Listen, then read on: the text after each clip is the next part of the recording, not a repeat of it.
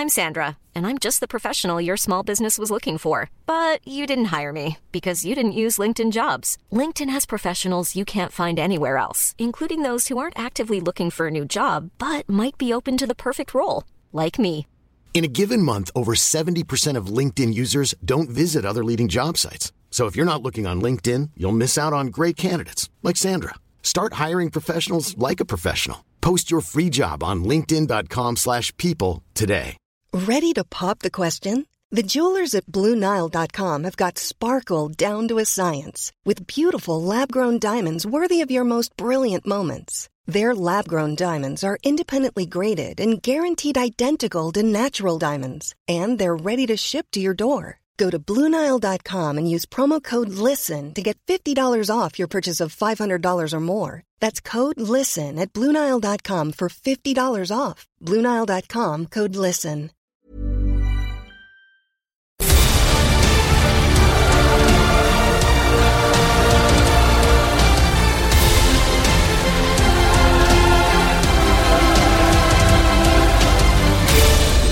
Welcome to another episode of Horse Hour. I already feel inadequate for this episode, and it's because I have a very, very intelligent, clever guest with me.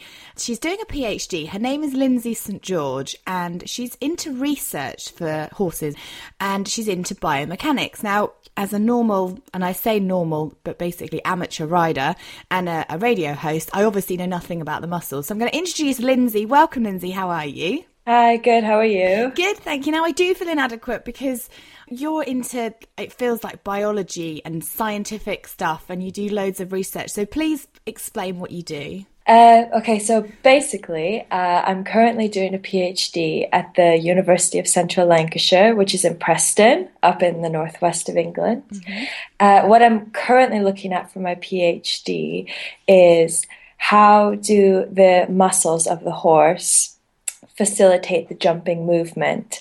So we're actually looking at muscle activity patterns and how this relates to the movement of the horse, and can we potentially use this information to help inform training somehow? That's incredible. See, I told you, very, very inadequate here. I just look at the outside and you don't even think about what the muscles do inside and how they work. But actually, it is really fascinating because the research that you do will help us moving forward in the future train our horses in a better way to get the best out of them. Hopefully. I mean, if you look at how human athletes are trained, there's so much science behind that in terms of, you know, the intensity that they need to work at, the duration that they need to work at, what muscles are you actually targeting? Like if you go to the gym and a personal trainer and you say, I want to work on this area, this area, this area, they'll have certain exercises that, you know, can help you with that. But with horses, it's just so traditional and anecdotal, and it's always been that way. And obviously it works because, you know, we get horses jumping meter 60 courses and, you know, winning and doing Grand Prix. So obviously it works, but is there a way that we can maybe scientifically inform it to get these horses fit and performing at their best without maybe, you know, exposing them to the injuries that happen when you're overusing and overloading the horses?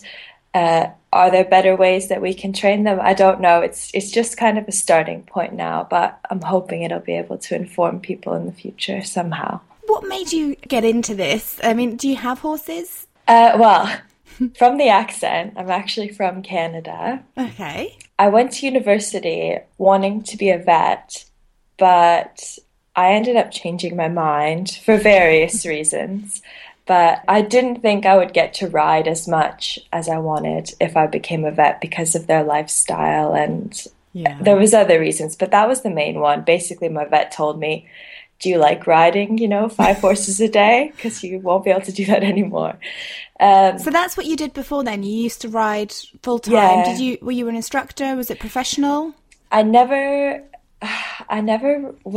had a knack for teaching people, to be honest. But I did a lot of training. I had my own horse that I competed on. I never competed to like a ridiculously high level in jumping or anything, but I did do a lot of training for people, mainly starting off young horses, and then you kind of give them away before they can do anything big. But yeah, that was what I spent my days doing when I wasn't in university. So jumping and show jumping was your passion? Yeah. And so that fits well then with the research that you're doing, because you already understand a lot of elements that goes with it. Yeah, I mean, if you put me in a class with like Grand Prix jumpers, like, there's no way I'm going to win. But none of us are going to win that. Yeah, but that was my passion, and I worked really hard to get to the level that I got to. So yeah, I do know enough. It's not like I'm doing this without any, equestrian background. Yeah. So I think I got quite lucky in the sense that I actually get to research something that I'm, interested in personally. Absolutely. So then you decided to not be a vet and somehow made it into researching the biomechanics. Yeah, I actually finished my undergrad at the University of Guelph in Canada, and I didn't really know what I was going to do at that point. And actually, I was at the Royal Winter Fair, which is a massive horse show and agricultural fair in Toronto in Canada.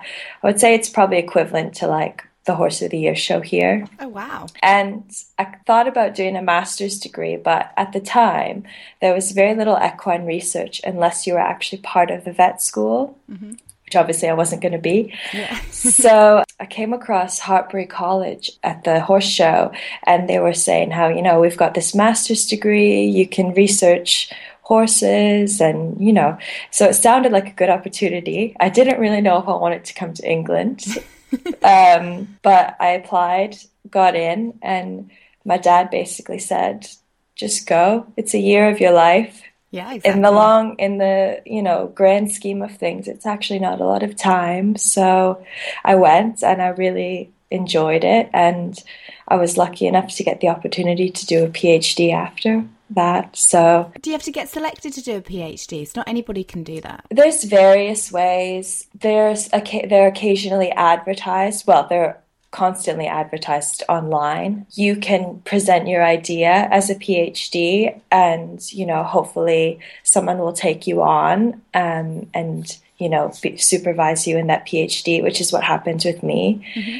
But yeah, there's numerous ways to kind of get into one, but obviously there's certain requirements that you have to meet to be accepted on to doing a PhD. Yeah, and there's 3 of you that are doing this PhD. You're all working together, or are you studying different things? It's an individual piece of work. It's an individual thesis, so it's just my research. But I also work as a research assistant for Dr. Sarah Hobbs, who is the director of my PhD. So wow. She's my main supervisor, but she's very involved in a lot of biomechanics research with some of the greatest researchers out there right now, like Hilary Clayton, I would probably say is her main person that she works with that has a really well-known name. Mm-hmm. So yeah, Sarah. And then I also have a friend, Danny Holt, who is doing a PhD at the university as well, but in conjunction with Myerscough College. And she's looking at how horses adapt movement-wise and muscle-wise to different changes in surface. So we do have to say that your research is still ongoing, so we don't have any conclusive data at the moment. At the moment, no. I finished collecting all my data in August. And how did you find that data? What did you have to do? We can collect 3D movement data. It's called kinematics, basically. And we have equipment, some very expensive high-tech cameras, where we place reflective markers on anatomical landmarks on the horse. So, we'll put one on the fetlock, one on the scapula, elbow, etc., without using the crazy anatomical terms. Keep it simple for us, please. And we calibrate a volume in front of the cameras, and the cameras emit infrared light, mm-hmm. which bounces off the reflective markers. And essentially, that signal is sent to a computer where we can actually, the computer reconstructs the location of that marker in 3D space. Wow. So you're essentially on your computer looking at these dots that are moving in 3D, and it's showing you how those anatomical landmarks are moving through your volume. And from that, we can look at joint angles, angular velocity, so how fast is the joint flexing or extending. So that's how we get our kinematic data. There's lots about that online if you want to go and read and get a more, conclusive description. And then to look at the muscle activity patterns, we've also got a big piece of technology which has little sensors. They're wireless. They have electrodes on them. And we just shave a little area over the muscle that we're interested in and put these electrodes over top with, I use really sticky carpet tape because it's kind of difficult to get them to stay on when you're doing such dynamic movements.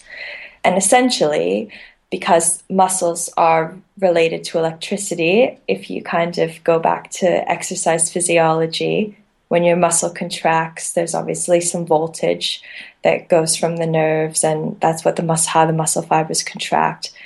We can actually use these sensors to measure the voltage during the contraction. So it shows us when the muscle's active and when it's inactive, essentially. And so then once you've collected all that data and you have the different results, how do you take that data and put it into practice and say, okay, this is how you need to change your training regime? Well, it takes a lot to actually process the data in the computer.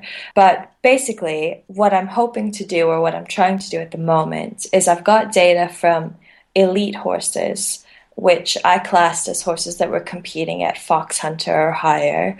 But I was very lucky to be able to collect from Warren Lampard and Laura Whiteway, who are both very high-level riders that have horses that are higher than Fox Hunter. So I got some really good data from them. And then I've collected data from, your average school horse. Horses that obviously are fit, but are probably not going to get up to that level anytime soon. So I'm looking at the difference I've got these signals from the horses going over jumps and what their muscles are doing. And I'm looking at the difference between the two. So is there differences to when these muscles are turning on in each horse? Or is there differences in how much signal I'm getting, the magnitude of the signal? So essentially, is the muscle working harder in the non-elite horses, which we would probably expect. But do you know yet if it is? I don't know yet. I have to finish that. If you talk to me in a few months, I could probably let you know. But I've got data from canter and jump, which is something that I'm really interested in terms of training. I did a questionnaire about a year or two ago, and I got loads of equestrians. I got over 200 respondents, and they answered questions on, how they would train the horses, the show jumping horses. What do you think are the most important parts of a training regime or components in terms of like flat work, grid work, jumping, etc. And canter, quality canter, came out as the most important, aspect of training. Oh, really? Yes. And actually, if you look at a lot of the elite riders or the high-level show jumping riders, they tend not to jump their horses at home, or they very rarely will. And the horses mainly jump at competition. This is not speaking for everyone. Obviously, everyone is different, but I know in terms of a lot of the people I've spoken to that are high level, they tend to keep the jumping to a minimum at home. Why do they do that then? From the questionnaire, and I had some open-ended questions, so, you're allowed to explain your answer. Yeah. I think from that, and what I personally think, is that the lower level riders, they tend to jump more because, or one of the reasons is potentially because it's a confidence thing and you're still building that skill as a rider. So the more you jump, the more practice you're getting, and the more you're like honing that skill, that jumping skill, seeing your distance, your position over the fence, turns, etc. Whereas your professional riders that can ride 8 horses a day or something, they've already got that skill down pat. And if the horse has it down as well, why would you overload the tendons and the muscles and all the structures of the limbs? That's where you're going to get a potential injury. Well, they say that about marathon runners, humans. They never run the full marathon before the marathon. They might do, I don't know, half of it or a little bit of it, and then they don't go full until the actual day because they peak on that day. So yeah, maybe it's similar for horses. I think it's a similar thing, definitely, because a horse, every time it lands from a fence, there's a study that says the horse has at least 1.5 times its body weight on that limb, my gosh, that forelimb that lands. So the more you load those structures, the more you're putting the horse at risk for an injury. And obviously these big Grand Prix horses are sacred. You don't want to be injuring them. So, and also the riders don't need the practice. They can go into the ring and jump a meter 50 class and, you know. And stay on. Yeah. So if I can show that actually your jump stride and your canter stride, what's happening in the muscles, there's not a significant difference between the two, or there is a significant difference between the two. I don't know yet. Potentially, I could say, actually, if you're training and you're, you know, doing a lot of canter work and, you know, trying to create that quality canter, that should be a massive part of your training regime. And maybe you could actually take the jump schooling down a bit and, you know, save your horse's legs. Or I've always found it interesting, the different very experienced jumpers or show jumpers and how they train. Many who I've spoken to take a lot of time in their groundwork and in their flat work. Yeah. And it's about control. And I'm constantly getting told it's control, release, you know? And that's how they then, going over a jump isn't so much aim, fire and go for it. It's actually more, you're supposed to just pop over it. Yeah. So a lot of their work is done at home, and it's even going very back. They always go back to basics, back to walk, trot, canter, and changing transitions and having little poles, you know, in the school. So you lay the poles down, doing a lot of that work rather than the jumping. Yeah, and I mean, all the jump is biomechanically is an extended canter stride. So the way you get your footfalls, so, you know, are the canter footfalls, you know, that is the exact same pattern in the jump. Except you've got an extended suspension, which is obviously when you're in the air. So your canter suspension is just, you know, your jump suspension when you're in the air. It's the exact same footfall pattern. And that's why people will say, you know, the jump is just something in the way of your canter stride, which is sometimes more difficult to think of than it should be, but it is essentially the same. And do you think the research that you're doing, that might help injuries and help our horses to recover easier and quicker from injuries and also prevent them? I don't think it'll have anything to do with, you know, recovery per se, because it doesn't really have much to do with recovery in therapy or rehab or anything like that. But in terms of prevention, maybe down the road, quite a long ways, when I've looked at this really in depth and I'm very confident to say maybe don't jump as much, maybe do, but in this way, I'm not sure. It's really hard to say at this point in time, but hopefully it will be able to inform training in a way that could potentially prevent, you know, repetitive strain injuries from, you know, landing or taking off and etc. And what have you found most interesting so far? For me, the most interesting part of like doing this PhD is talking to people like Sarah and, you know, a lot of the other people that she's involved with who have been doing this for years and have been involved in so many research projects in the past with horses and biomechanics, and just kind of like picking their brain is really interesting to me. And also collecting the data, especially when I get to go to like these show jumping yards or these yards of these big riders and, you know, talking to them about, you know, what they do and what their opinions are. And I think with horses and equestrians, there's so many different ways of doing things. Yes. And every way works. It's just finding which way is best for you and which way is best for the horse. So it's hard to say whether because people are very traditional. And there is a big gap between what research is being done and the actual practice of it. And that's why I did my questionnaire, because I think research should implement what actual people are doing in practice and what's important to them. Because if my research doesn't reflect that, then how are they going to use it practically? Yeah, that's so true. But also we need your research to help develop, because what I'm finding from when we're doing each episode of the podcast is every person is saying exactly the same thing. We as equestrians are used to what has been done, and we tend to stick to what has been done, and we're very reluctant to change. Yeah. But we all want to learn, and we do want to change. So we kind of need this research. We need some facts and scientific evidence to say, look, this is what we found. This will really help the muscles. This will help your horse's development. It will make them more comfortable. And then probably equestrians are more inclined to try different techniques. Definitely. And I think when people are doing research, or when people are, starting off, actually, if you find no difference in your results, if you don't find a significant difference in your statistics or something, you're always told that's actually not a bad thing. And if I don't find anything that, maybe goes against what training is being done now, that's actually not a bad thing either, because I can say the way that we're doing things is effective for muscular training, but it just gives scientific backing to the traditional methods. I might not even have to say that a change needs to be made anywhere, but I just can't say right now.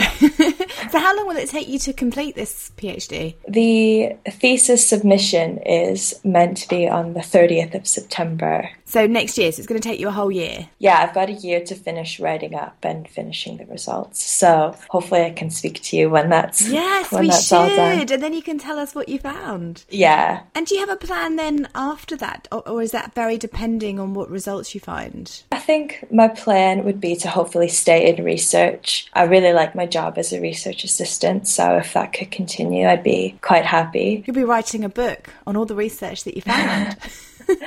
Well, we publish in scientific journals, which I think is another reason why, there's a gap between the equestrian and the research that's being done, because not everyone has access to that. I'd have no idea. No, I wouldn't even know where to look. But interestingly, I wouldn't even know to look for research on horses. I don't know why. It's just not something, it's not in the mass market. So maybe you need to kind of publish it in horse and rider magazines and...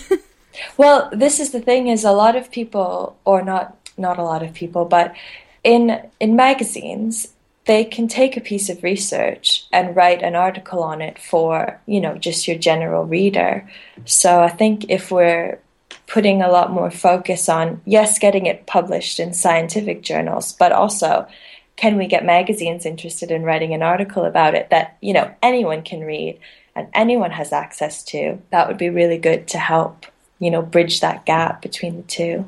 Well, I know that the Horse Hour community would love to help you. So if you do have any more questionnaires that need filling in, just hashtag Horse Hour, and I know that everybody will help you, because we all love working together and we want you to be really successful, and we can't wait to find out what results you get. I mean, I can't wait.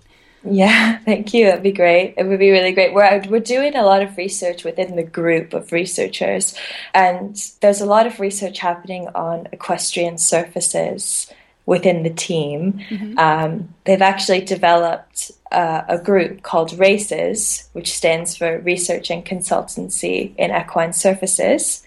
There's researchers from Anglia Ruskin, Myerscough College, and UCLan that all work together and look into these equestrian surfaces, or conduct the equestrian surfaces research. So we're talking about surfaces in schools and different riding surfaces. Yeah, a lot's been done in terms of, synthetic race tracks or racing surfaces, or that's kind of where I think a lot of the research maybe started off.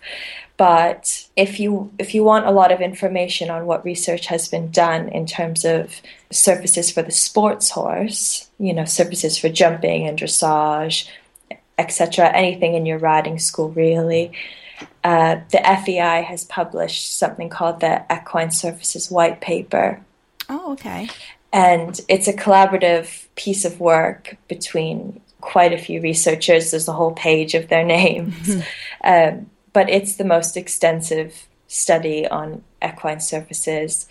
that's been done, and the FEI is behind it, and they've published it, and the FEI is getting very involved in developing standards for the surfaces that these horses are competing on, especially because obviously the FEI is holding up the majority of the big competitions. Yes. So they're very interested in developing standards for that, and just standards in general for arena surfaces. Wow, okay. So actually someone could put something down that's quite more damaging for the horse. They could trip, they could fall, they could sprain their ankle. Yeah, there's basically in the white paper, they've developed these functional properties that a surface should have and described them in a way that the rider can understand and would be desirable to the rider. So there's a lot of information in that document that relates to the research that's been done and, you know, how we can measure these properties objectively and scientifically, and, you know, try and find what is the optimal surface for horses to be working on. Is there a difference between the breeds? In terms of the muscles and different breeds, I haven't specifically looked at that, but there has been research that's been done in terms of the actual composition of the muscles. So there's different muscle fiber types. There's the muscles that you use for sprinting, as a good example, and there's the muscle fibers that are used for, you know, more longer, slow work or long, slow distance work. So like a thoroughbred is going to have more of your fast fibers for sprinting, whereas your endurance horse is probably going to have developed more of your muscle fibers for long, slow distance work. So that's been done, but in terms of looking at actual activity patterns and whether there's differences between different breeds, I haven't looked into that yet. But another thing that would influence that is the amount of fat over the muscles. So you've got certain breeds, like a thoroughbred, for example, that's going to have very little superficial fat over the muscles. Whereas I've measured a few cobs, for instance, and you don't get as great data from them because you've got that layer of fat between your electrode and your muscle that's kind of getting between the signal that you're trying to measure. So yes, there will be differences, but in terms of what exactly those differences are, I couldn't really say at this point. That's just another level of depth, though, isn't it? It's like, so I guess you're kind of on the tip of the iceberg, really, for the research that you're doing. And then as you go further, you'll get deeper. Yeah, it's just scratching the surface right now, to be honest. There's a decent amount of research into, how the equine muscles behave using EMG, which is the technology that I use. But it is in its infancy. There isn't a lot out there that you can draw from. So right now we kind of are starting out and just developing more and more research, and hopefully we'll be able to talk about a lot more if I speak to you in the future. No, we'll definitely do that because we definitely want to know what results you found. So you gave up being a vet so that you could ride more, and I can't imagine you've got much time now to be able to ride at all. No, I don't ride as much. I do occasionally get to go out. I've been riding a bit more recently, but my horse is in Canada, and he's kind of retired anyway, so it's okay. Oh, okay. But when I finish the PhD, because it is quite time consuming, I would like to get really into it again and start riding a lot more. Would you like to compete again? Would you like to compete over here? I think that would be great. It would be a really good experience to compete over here, definitely. So you've got 1 year left then, and then you have loads of time. Yeah, hopefully. Oh, well, good luck with it, Lindsay. Thank you so much for talking to us. If you do want any help, like I said, #HorseHour, the guys would definitely. I mean, you'll be inundated with stuff. Yeah. Okay, great. Well, I should also mention before we go that we're actually running an event at Myerscough College on December 8th, and it's entitled, it kind of matches with our previous discussion on this, but it's entitled Improving Sport Horse Performance, Bridging the Gap Between Science and Practice. Oh, brilliant. Yeah, so we've got researchers such as Hilary Clayton. She's coming over from the States, who I mentioned previously, actually. She's just one of the most well-known equine locomotion experts in the world. So, hearing from her is it's a great opportunity to be able to hear her knowledge. It's just so vast and immense. Simon Curtis is going to present some of his research. He's also a very well-known farrier, and he's in Horse and Hound quite a bit as well. He's going to be presenting his work on hoof balance. Oh, that would be good. What, on using different types of metals and different types of shoes? His research is mainly in foals and looking at how their feet are balanced based on trimming. So he's got pressure mats that can actually show you how the hoof is balanced based on how he's trimmed them. So it's very, very interesting. Can you ask him a question for me? Sure. I'm hearing loads about these new soft shoes. Have you heard about them? So you have... I've seen an article. I was actually going to ask him myself. I looked at them and I was like, oh, interesting. Okay. Because it kind of makes sense that if you have a softer shoe, it protects the hoof, it protects the foot, but it means that they won't twist and get stuck on stones. What the softness of the shoe does is bends around any object that they stand on when you go for a hack, for example. And to me, I thought, it makes perfect sense. So I'd love to know what his thoughts are, whether we stick with the standard iron shoes that we have or whether we're moving towards softer ones. Yeah, I couldn't say, but I could definitely ask him for sure. What question were you going to ask? I was going to just ask him what his thoughts on them were, because I had seen an article on them as well. So, but his knowledge is, again, immense. I mean, he was the only farrier that was allowed to shoot Frankel. So I think that says a lot about him. So he'll be presenting. I'll be presenting my research, and Laura Whiteway, who is a local show jumper who's really up and coming, great rider, is going to be doing a demonstration for me and how we collect the data from these horses. And also Danny Holt is going to be presenting some information on our actual surface testing equipment. So we've got a mechanical hoof tester that is essentially a drop rig, but it drops a hoof at the same speed. How would you like to look 5 years younger? In a clinical study, people that had volume added with Juvederm Voluma XC in the cheeks perceived themselves as looking 5 years younger at 6 months after treatment. Look younger, feel like you. Add volume for lift and contour in the cheeks with Juvederm Voluma XC. Reverse signs of aging by adding volume to smooth laugh lines with Juvederm Volure XC. For important safety information and to find a licensed specialist, visit Juvederm.com. That's JUVEDERM.com. Not for people with severe allergic reactions, allergies to lidocaine, or the proteins used in Juvederm. Common side effects include injection site redness, swelling, pain, tenderness, firmness, lumps, bumps, bruising, discoloration, or itching. There's a risk of unintentional injection into a blood vessel, which can cause vision abnormalities, blindness, stroke, temporary scabs, or scarring. Talk to a licensed specialist to find out if it's right for you. Even when we're on a budget, we still deserve nice things. Quince is a place to scoop up stunning high-end goods for 50 to 80% less than similar brands. They have buttery soft cashmere sweaters starting at $50, luxurious Italian leather bags, and so much more. Plus, Quince only works with factories that use safe, ethical, and responsible manufacturing. Get the high-end goods you'll love without the high price tag with Quince.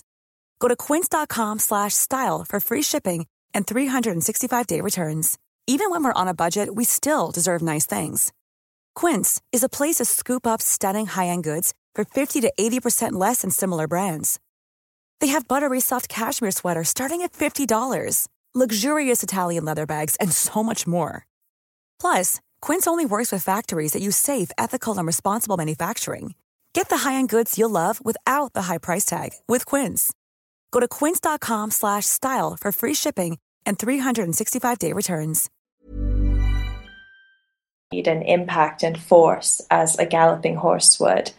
So from that rig, we can get a lot of scientific information on how the, hoof reacts to the surface. So she'll be using that to present.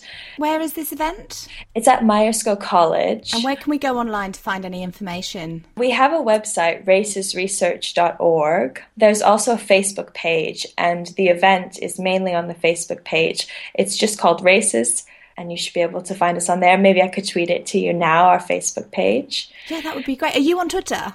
Yeah, Races is also on Twitter, and so am I. And how can we follow you? Because we want to know how you're getting on. I believe I am St. George Equine. Okay. And races is just races_research. Brilliant. For Twitter. But yeah, it's on December 8th. It starts at 10 in the morning at Myerscough College, which is in the northwest of England in Billsborough area. Well, good luck. I hope it goes well. Thank you so much. And thank you for joining us. Will there be reports out afterwards of the event? Yes, I think we are hoping to film it. And obviously, if the filming works out, we'll be putting it out there. And I think the university is wanting to write up some reports on it and articles on it as well. But there's nothing like going and actually seeing these guys speak, because you're all top of the game in terms of research. So it'd be amazing. Yeah, it's the latest research. So, and our whole goal is to present it in a way that, we are talking about how you could probably practically apply this and bridge the gap between science and practice, as the title says. Thanks so much for joining us. So it's Lindsay St. George. We can follow you on Twitter. And we're going to catch up on the 1st of October 2016, because your report will be published on the 30th of September. And we want to know everything and how you get on and all your data and what you found. Great. Sounds like a plan. Thanks. Speak to you soon. Okay, bye. Bye. We're taking a different turn because as equestrians, we hear quite a lot of bad publicity and bad press about horse racing. So I thought, what better than to get on my lovely friend Stephen King. He's only 20. However, for a 20-year-old, his career has been phenomenal so far. He's ridden for Richard Hannon, Paul Cole, and he's ridden at Goodwood and Epsom, as well as loads of other really huge races. How are you, Stephen? Not too bad, I'm good. Thank you for joining us, because we want to get the inside scoop of what it's like to be a jockey, and so I thought you'd be the perfect person. But let's start from the beginning, because your careers tend to be quite limited with the amount of time that you have. So let's start with, how did you first get into riding? Well, I was only 16 at the time, and my uncle used to be a really good jockey. His name was Tony McGlone. And he used to ride for the likes of Godolphin, Richard Hannon, Michael Stout, all the top class trainers. And I'd never sat on a horse in my life. And then went up to Richard Hannon at 16. He taught me how to ride. I got my licence out with him, and went. Oh wow! Like that. So you've actually got to get a jockey licence? Yeah, yes, you do. You've got to go on. You go on a 9-week course to get your stable stuff, like MVQs, and then if you're good enough, they can put you through and do your jockey licence. So you go through and do your jockey licence after that. I had no idea. So in my little naive brain, I thought that if you just went hunting and then you did a couple of point-to-points, eventually you could work your way up to doing the bigger races. But in actual fact, you can go straight in there at the top. Yeah, you just got to have a licence. Okay. So, and how long do you get that licence for? The licence lasts a year, and then every year you've got to renew it. But the licence is actually from the boss. So whoever you're riding, as an apprentice, you've got to have a boss. So the boss holds your licence. So if you leave them, they can keep your licence. I see. Okay, so they've got you by the ghoulies then, haven't they? Really? Yeah, basically that's the one. So what was it like, your first experience then? You're 16 and you get on a horse, and you've never been on one before? It was, I couldn't even trot. I didn't have a clue. Were you scared? No, I wasn't, because I love adrenaline. Yeah, I love adrenaline. It plays a huge part in being a jockey. And got on the horse within a week. I was riding, and then within 3 weeks I was riding out for owners and all different people. And within 6 months. Within 3 weeks of getting your licence, you're riding for other people? No. Within 3 weeks of me just learning how to ride a horse, because obviously you have owners and then you have the trainers. Yeah. And then the owners are sort of who own the horse, and they pick who they want to ride the horse and stuff. But when they come and see the horse in the yard, obviously you have the people who just ride out. And I was riding for quite high class owners and that, just riding out at home, but meeting high class owners. And the governor used to say to me, Richard Hannon, he's only been riding for 3 weeks. He'd look at me and go, "Oh right." And is that because Richard thought you were really good, so knew you could cope with it? He seen I had potential and ability, so he put his faith into me and helped me out a lot. So what would he class as good potential and ability then? What do you need to be a jockey? You've obviously got to have strength, balance, and you've got to sort of have the mentality to know what the horse wants, if that makes sense. Yeah, no, it does. And yeah, so he's seen a bit of ability in me and just pushed me. And then a year after, he set me up for my jockey licence. I then went for my jockey licence, and it took me about another half a year to even get a ride in a race. So I was just working on the yard until the governor said to me, "Here you go, here's a spin for you." And my first ride was at Epsom, so it was quite a big race. Wow! And how did you feel that moment he said you're up? Oh God, I was ecstatic, absolutely ecstatic. Best day of my life. A lot of pressure though, I'm sure. Yeah, it was because to me, I could still hardly ride. I didn't been riding about a year, so I was thinking, oh, but yeah, he put his faith into me. But on my first race, it was on a horse called Silky Supreme, and I was half a furlong out, and he dislocated his fetlock. Oh, so I had to pull him up, how did he do that? It was just, I think, because where the track's quite undulated, and he had problems before, but I think it happens. The horse can do that. And what happened to him afterwards? Hey, he's fine. He's still alive now. He's oh, great! So they didn't kill him there and then. They kept him going. Yeah, he's rehomed. He was at a place called Gary Widderford's in the field. And he just bounces about eating grass now in the field, and he loves it. That's really good to hear, because we often hear horror stories of horses that are racing and they're young, they're babies, they're 2.5 years old, they hurt themselves and that's it, their life's over. Yeah. But are the likes of Richard and Paul trying more to rehome racehorses now and make sure they have a good full life? Yeah, a lot of people do, because the owners, they do have connections with their horses, so they don't want to go and just put down a horse because they've got the connection with it. So you do as much as you can to make the horse survive and to keep it going. And poor Silky, he went through quite a lot of operations to get himself right, and his owner spent, it sounds bad, more money than he was probably worth on getting everything fixed for him, just so he can go and live a happy life out in the field. And does his owner still own him? Yeah, the owner's still got him. So they've just retired him? Yeah, his daughter goes up every week and sees him. So how many horses, did you have a selection of horses to ride, or was it just one at a time? It was just whatever the governor put me up on. So you get to Epsom, Silky Supreme's there. Do you have to do the parade, the walking parade? No, you just walk out into the parade ring, speak to the owners. The owners give you instructions, and then you jump up on the horse and go down to the start. What were the instructions?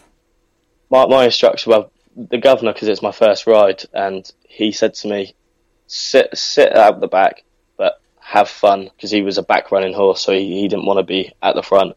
So he said, and then when you think, make your way through and just have fun. So he said, it's your first ride, I just want you to enjoy it. Oh, amazing. So, and you did enjoy it up to that moment. Yeah, I did. Some buzz, absolute buzzing. And then I guess you had that was it, you had the bug to keep going. Yeah, that was it. And so what happened after that then? Well, I had a few more rides. Then I left. I went to a place called Stanmore's, and then I ended up at Paul Coles. And Paul Cole gave me a few rides. He gave me about 6 rides at Paul Coles. Mm-hmm. And then I just started fighting with my weight, and I just give up at the moment.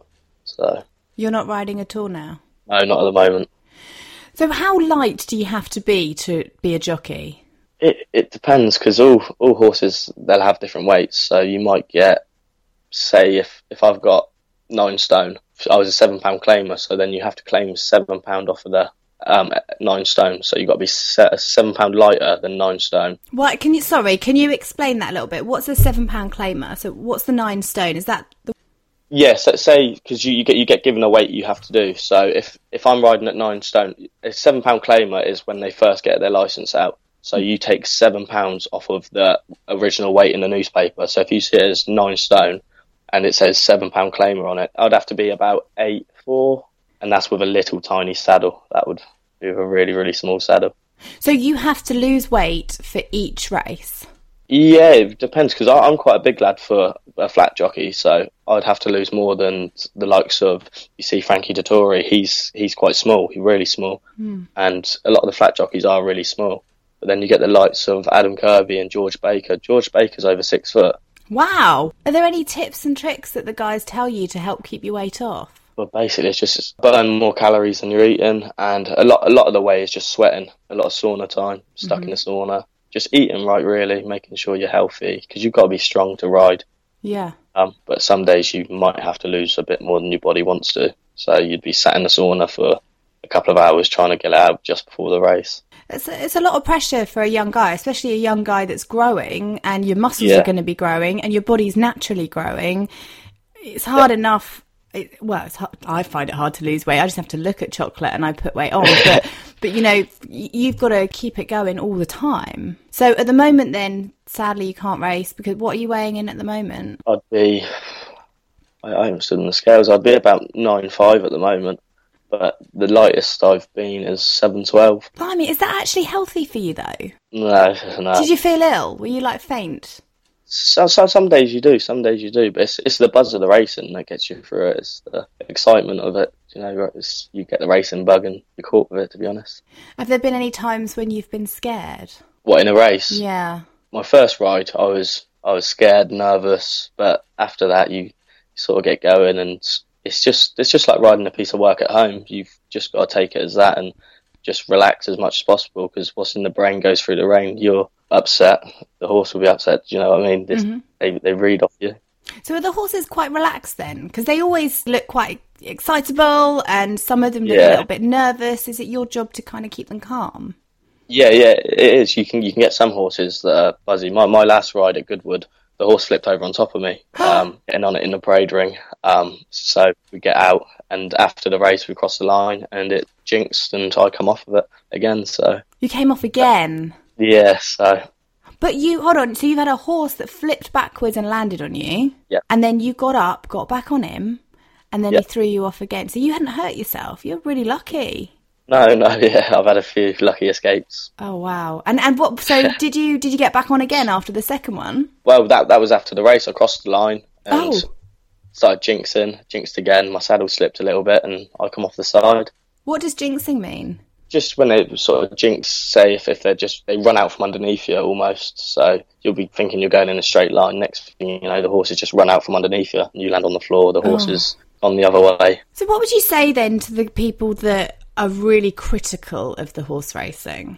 I don't see why people are critical of the horse racing, because you look in say show jumping and other things like that, and there's so many more falls, there's a lot more fatalities and other equine sports than there is in racing. It's just highlighted, the racing part. Everyone highlights it and thinks it's cruel, and it's not. These horses, they get looked after so well, and they're 24-hour care. Like literally 24 hours, you're caring for the animal. Anything happens, you're back on the yard caring for that animal. If you think a horse got colic, you stay with it all night. Do you know what I mean? So you have an individual bond with each horse as well. Yeah, you do. Yeah, you do. Some horses you like more than others. Yeah, they're like women, really, aren't they? Yeah, exactly. And what about the bit where, you know, they've reduced a few years ago, they've reduced the amount that you could actually whip the horses, but you do see some of them really going for it at the end. These whips, they're called Pro Cush whips, and they're just there to make a noise. Back in the day, the sticks did hurt. But now they're Pro Cush sticks. I can go get my girlfriend's stick and I can hit myself as hard as I want and it won't affect me. It just makes a noise. It just makes a clapping noise. So actually it doesn't hurt them that much? No, it doesn't hurt them at all. It makes a noise because it's just a cushion basically at the end of the stick. And what's the aim of that? Is just to give them that extra bit of oomph to get them going to the finish line? Yeah, exactly. To encourage them to go forward. You're not beating them. The only thing you're doing is encouraging them to go forward. Some horses, if you give them a slap, they'll go backwards because they don't like it. So you know from experience and what you're riding really to what you're going to do with the stick. And trainers do not like you picking up the stick. As an apprentice for 3 rides I rode for Paul Cole, he said to me, I do not want you to pick up the stick.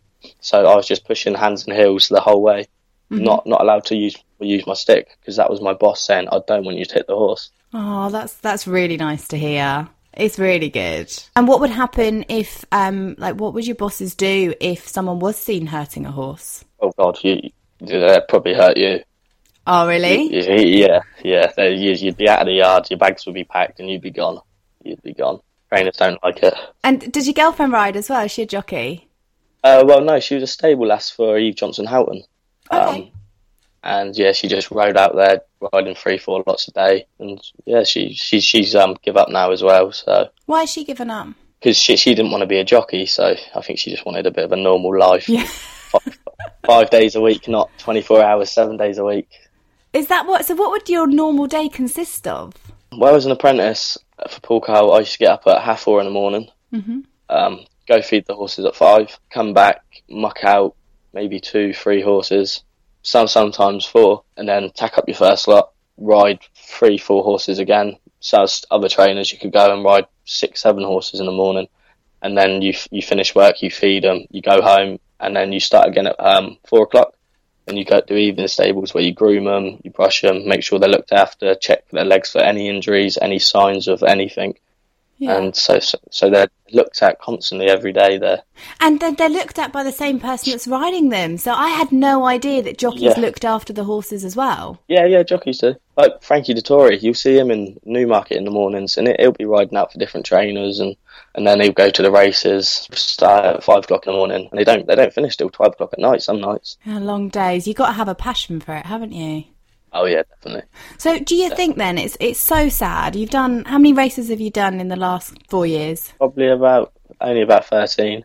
You've done 13 races. That's quite a lot. And 2 of the biggest ones, well, Goodwood and Epsom. I mean, some guys never get to race there, and that's just like their dream. Yeah. And now you sadly can't ride because of your weight. Do you think there's a chance that you could get your weight off again and go and ride again? I keep thinking. I think I will. I think I will be getting a licence back out in the future. But I think it'll be a jump licence, a national hunt licence. Oh, really? So yeah, because I'm perfect weight for national hunt, but it's just, do I enjoy it as much as the flat? And do you? I like the flat. I'm a flat man. Yeah, but sometimes life takes a bit of a detour, doesn't it? It's good to try other stuff. Do they teach you, when you're going through your apprenticeship, do they teach you any other kinds of riding, like to learn control and balance? Like, do they teach you the dressage basics? No, not really. It's literally just get on and go. Just, you go to the British Racing School, and the British Racing School, they like people that's never rode before, so they can teach them how to ride the way that a racehorse should be rode. So you could get a top dressage rider, put him on a racehorse, and they'd be clueless. Like, if you put me on one, I'd be clueless. If you put me on a dressage horse, I'd be clueless. So it's... Would you be interested in riding one, though, or riding a show jumping horse, or learning a different technique? Yeah, I'll give it a go. Yeah. I'll give it a go.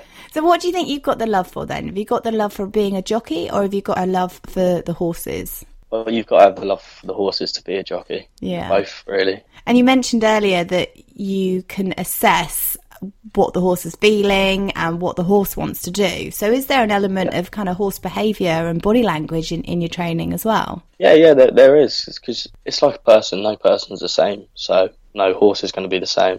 So you've just got to try and make the best of the bad situation. So if it's a bad horse, you've got to just try and keep it relaxed, or just do what you think's best for the horse, to be honest.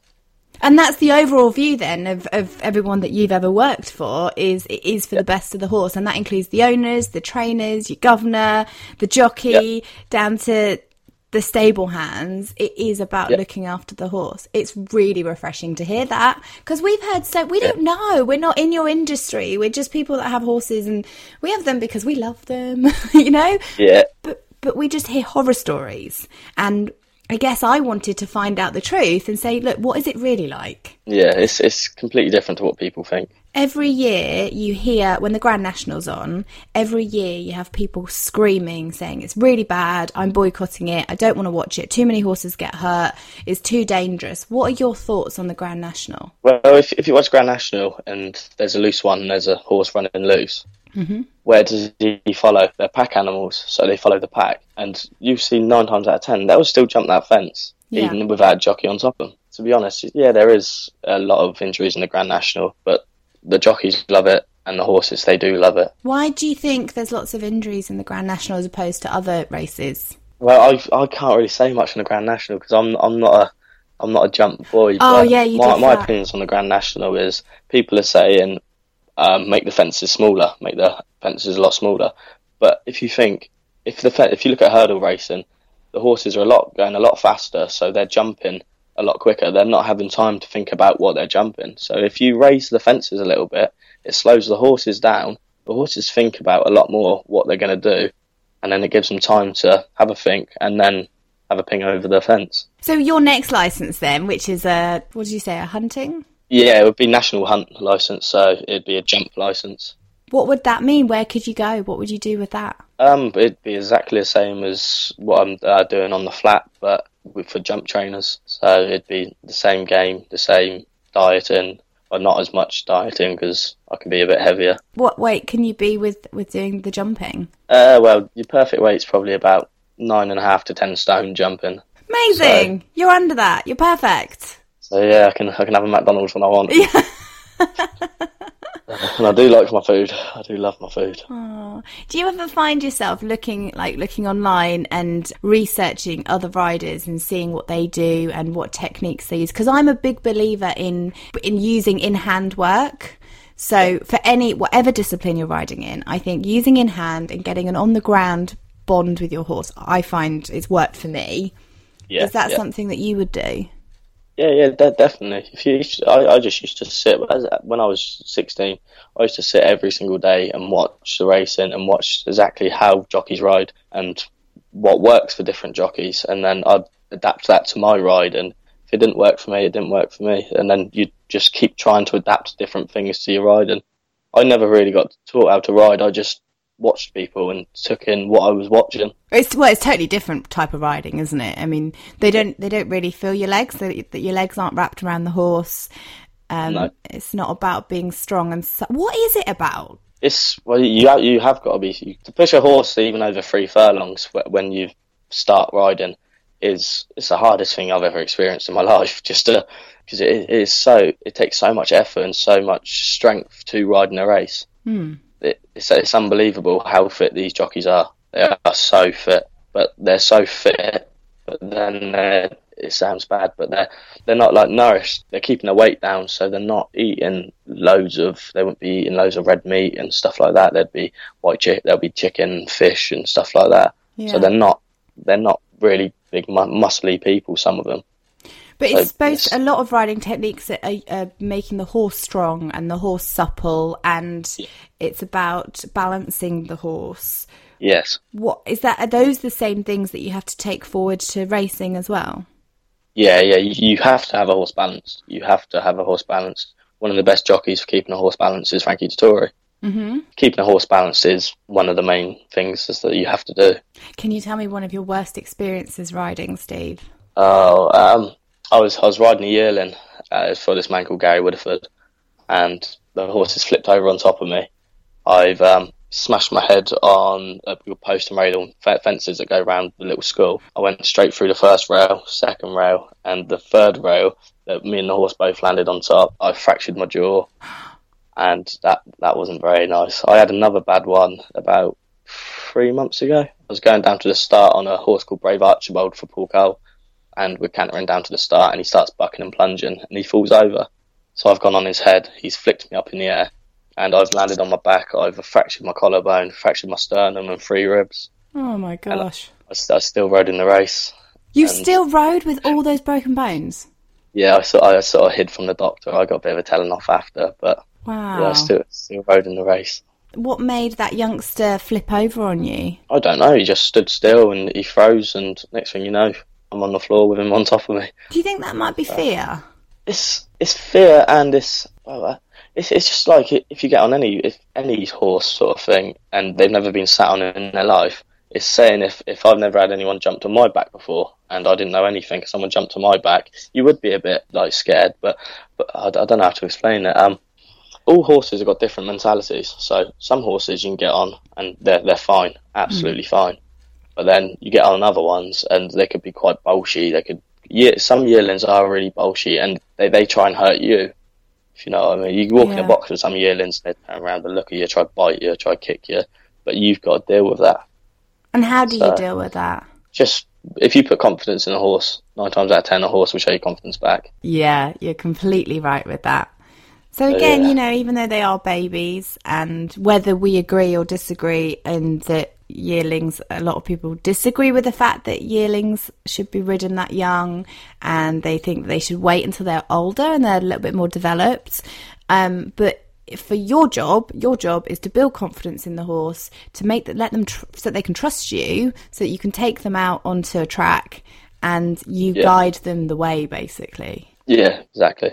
So, Stephen, what is your plan then? What are you going to do? Come on, we need you to get back on the horse, as it says. My plan is, I don't know at the moment. I'm just having a little think at the moment about if I'm going to go jumping. I keep riding out for a man called Noel Williams. Well, I would, while you're having a bit of time out, I would definitely look at the other techniques as well, because I think, because you're quite passionate about it, I think you'd find it really interesting in the terms of horse behaviour and the bonding with horses, and also just the very basic stages, the things that we learn as riders, you know, with the dressage and the jumping, is everything's relaxed. The horse has to be relaxed, his head has to be low, his muscles have to be relaxed, and that's how we get the best out of them, is by having a calm, relaxed horse. And I think if you learn some of the things that I got taught for dressage, I think that would help you in your racing. Definitely, without a doubt. Definitely. Yeah, just with the bonding and the getting to know them. And also, it's fascinating. I mean, these horses are just incredible creatures. You know, they're so intelligent. I find the whole thing fascinating. Yeah. See, I've done a lot of work for Gary Woodford as well. Yeah. He employed me, and that man he's a genius. Is he? He taught me, to be honest, when I was 16, I didn't really know anything about horses. Mm-hmm. I had a few rides. Then I went to this man called Gary Woodford, and he taught me so much, absolutely so much about horses. And these are all different horses. We had a bad little Connemara pony who we had to sort out because he kept running at the door and trying to barge out the stables and stuff like that. Mm-hmm. But he just showed me so many different ways to load, unload like tricky horses, just horses that were dangerous, and it was basically their last chance. So this man Gary Woodford would sort him out. And so how did he deal with the horse then that was charging at the stable door?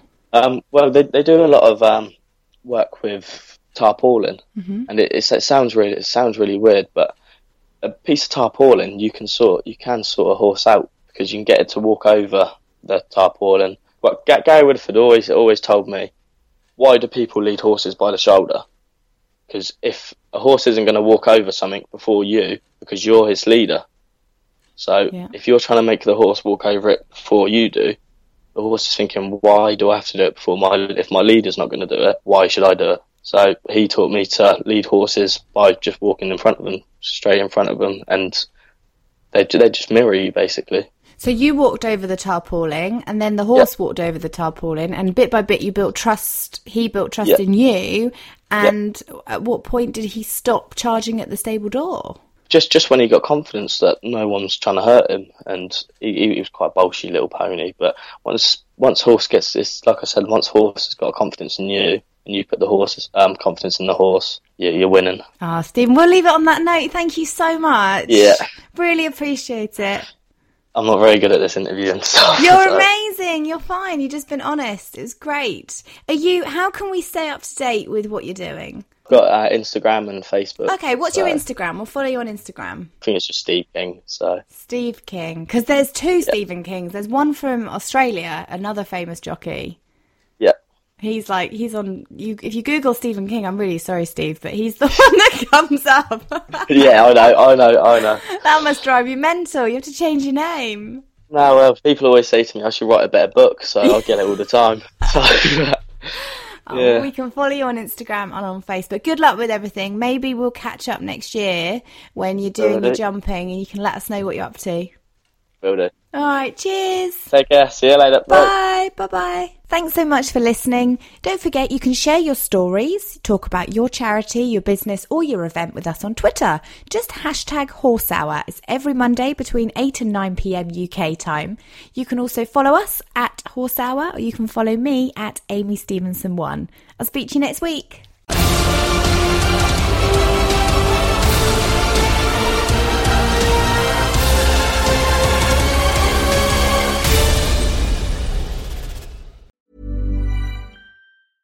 Hey, it's Paige DeSorbo from Giggly Squad. High quality fashion without the price tag. Say hello to Quince.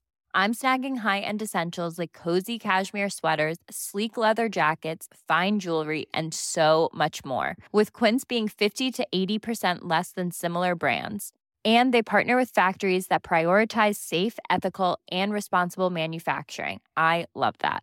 Luxury quality within reach. Go to quince.com/style to get free shipping and 365-day returns on your next order. Quince.com/style.